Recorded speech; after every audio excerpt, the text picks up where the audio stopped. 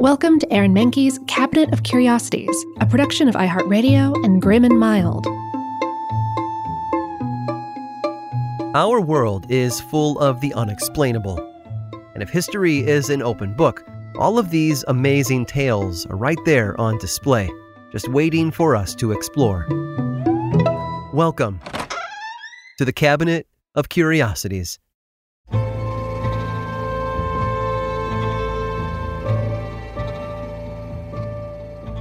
Life can get pretty mundane on this planet. Wake up, go to work, come home, go to bed. It's understandable that many of us want something more, something exciting. And to find it, we need to look elsewhere.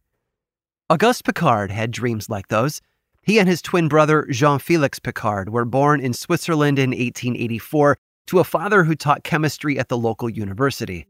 Science was in their blood, so it was no surprise when they enrolled at the Swiss Federal Institute of Technology to pursue complementary degrees. Auguste got his degree in physics, while Jean-Félix earned his degree in chemistry. Auguste enjoyed college life and even stayed at the university to teach for several years after graduation. Eventually, he took a job as a professor at the University of Brussels in their physics department. Now, around 1930, Piccard became fascinated with ballooning and exploring the heavens. Specifically, he wanted to prove some of Einstein's theories correct by analyzing cosmic radiation. So he designed a brand new mode of transportation. Its purpose was to carry him high enough to capture and study the cosmic rays in the atmosphere. What he designed was a pressurized aluminum sphere, or gondola, which would be lifted into the upper atmosphere by a hot air balloon filled with hydrogen. The gondola was big enough to carry Piccard and a fellow scientist, Paul Kupfer, high over Germany. They launched the vessel on May 27th of 1931 and almost immediately encountered a problem. The gondola had sprung a leak. Luckily, with a few items they had on hand, such as Vaseline and cotton, the two men were able to plug the leak and continue their ascent. They reached an eye-popping 51,775 feet, nearly 10 miles high, and became the first people to ever reach the stratosphere. According to many, they were also the first to ever see the Earth's curvature. Their analysis of the cosmic radiation at that altitude yielded impressive results. Piccard determined that the rays were stronger up there than they were back on land, and he scooped some of the air into vials to take back to his lab to study. With their fieldwork just about done, Piccard and Kupfer started their descent back to Earth. Or at least they tried. Unable to lower the balloon they were tethered to, the men drifted over much of Europe, wafting through Germany, Italy, and Austria. However, fortune again favored them as the night air chilled and the balloon was forced to finally land. It deposited Piccard and his partner on a glacier 17 hours after they had first launched. Their oxygen tank only had an hour's worth of air left. After his successful, yet terrifying trip, Piccard continued to explore the sky, setting another record the following year. But after 24 flights, he decided he wanted to see somewhere else. In fact, he wanted to visit the exact opposite of the stratosphere. Piccard was determined to go deeper. He realized that with some modifications to his original design, he could make a version of his gondola that would take him to the deepest parts of the ocean, areas that had never been seen by human eyes before. And in 1937, he debuted his newest creation, the Bathyscaphe. Except it wasn't actually built yet. Although he started construction soon after he finished the blueprints, Piccard was forced to wait until after World War II had ended before he could finish building it.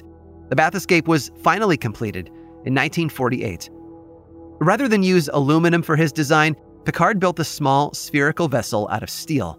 It had been designed to withstand thousands of pounds of external pressure at great depths.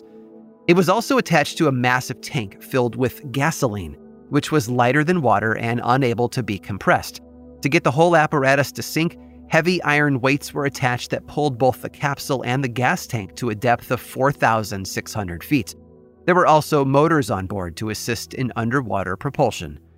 And to bring it back to the surface, all he had to do was cut the weights loose and let buoyancy do the rest. Piccard himself couldn't actually ride in the first Bathyscaphe. He ran several unmanned attempts before handing it over to the French Navy 2 years later.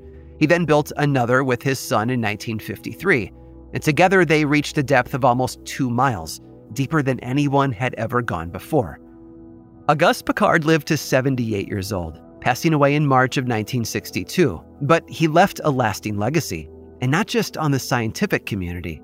He followed in the footsteps of another former member of the Cabinet of Curiosities, a man named Palais Hould, who, if you remember, navigated the globe at only 15 years old. And where Hould had gone on to inspire Belgian cartoonist Hergé to create the character Tintin, Picard influenced another of Hergé's characters, Tintin's friend, the scientist and inventor, Professor Cuthbert Calculus.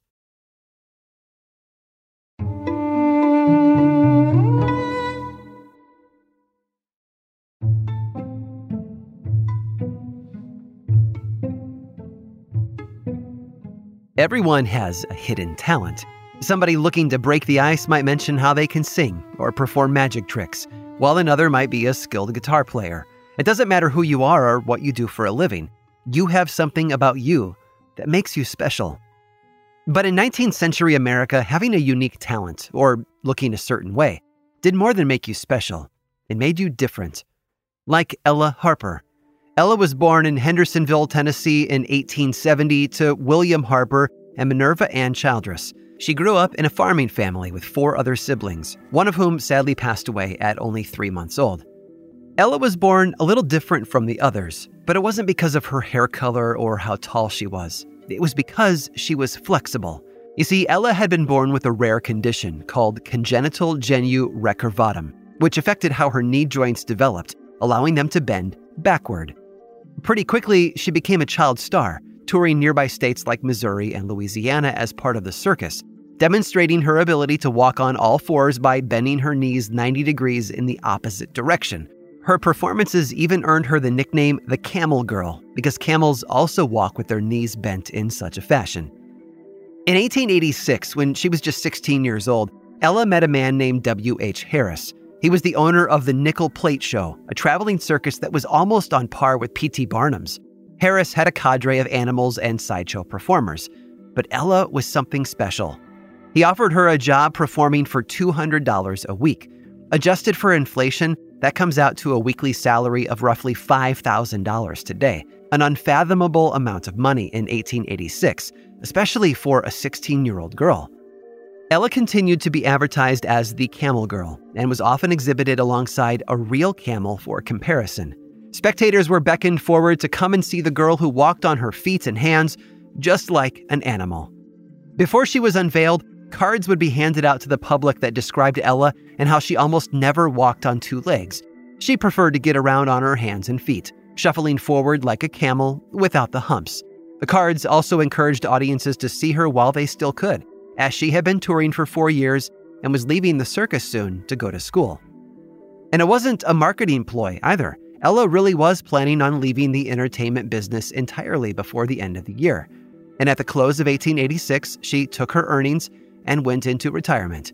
She practically vanished until 14 years later when her name popped up on census records for 1900. Ella had gone back to Tennessee to live with her mother. Sadly, her father and one of her brothers had died in the interim, but eventually she fell in love with a teacher and shopkeeper named Robert Savely. The two were married in 1905 and had one daughter, Mabel.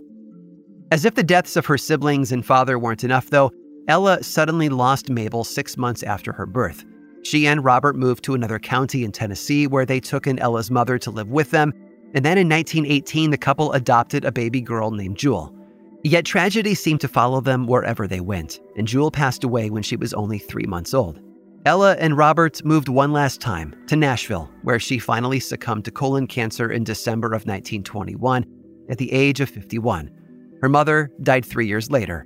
It was believed that Ella was buried next to her children. She had been born with a condition that would have affected her in any number of ways. Many diagnosed with genu recurvatum often experience chronic pain and osteoarthritis. Also, given the time period, she could have found herself unable to maintain a job or even find a partner as a result of her condition. But Ella Harper showed them all. She used her gifts to entertain crowds and earned a lot of money in the process, getting out of the circus and building a life for herself and her family. She made the best of her situation, something we should all aspire to. And it's fair to say, to the circus audiences in Tennessee at least, that she was definitely the bee's knees. I hope you've enjoyed today's guided tour of the Cabinet of Curiosities. Subscribe for free on Apple Podcasts or learn more about the show by visiting curiositiespodcast.com. This show was created by me, Aaron Mahnke, in partnership with How Stuff Works. I make another award-winning show called Lore, which is a podcast, book series, and television show, and you can learn all about it over at theworldoflore.com. And until next time, stay curious.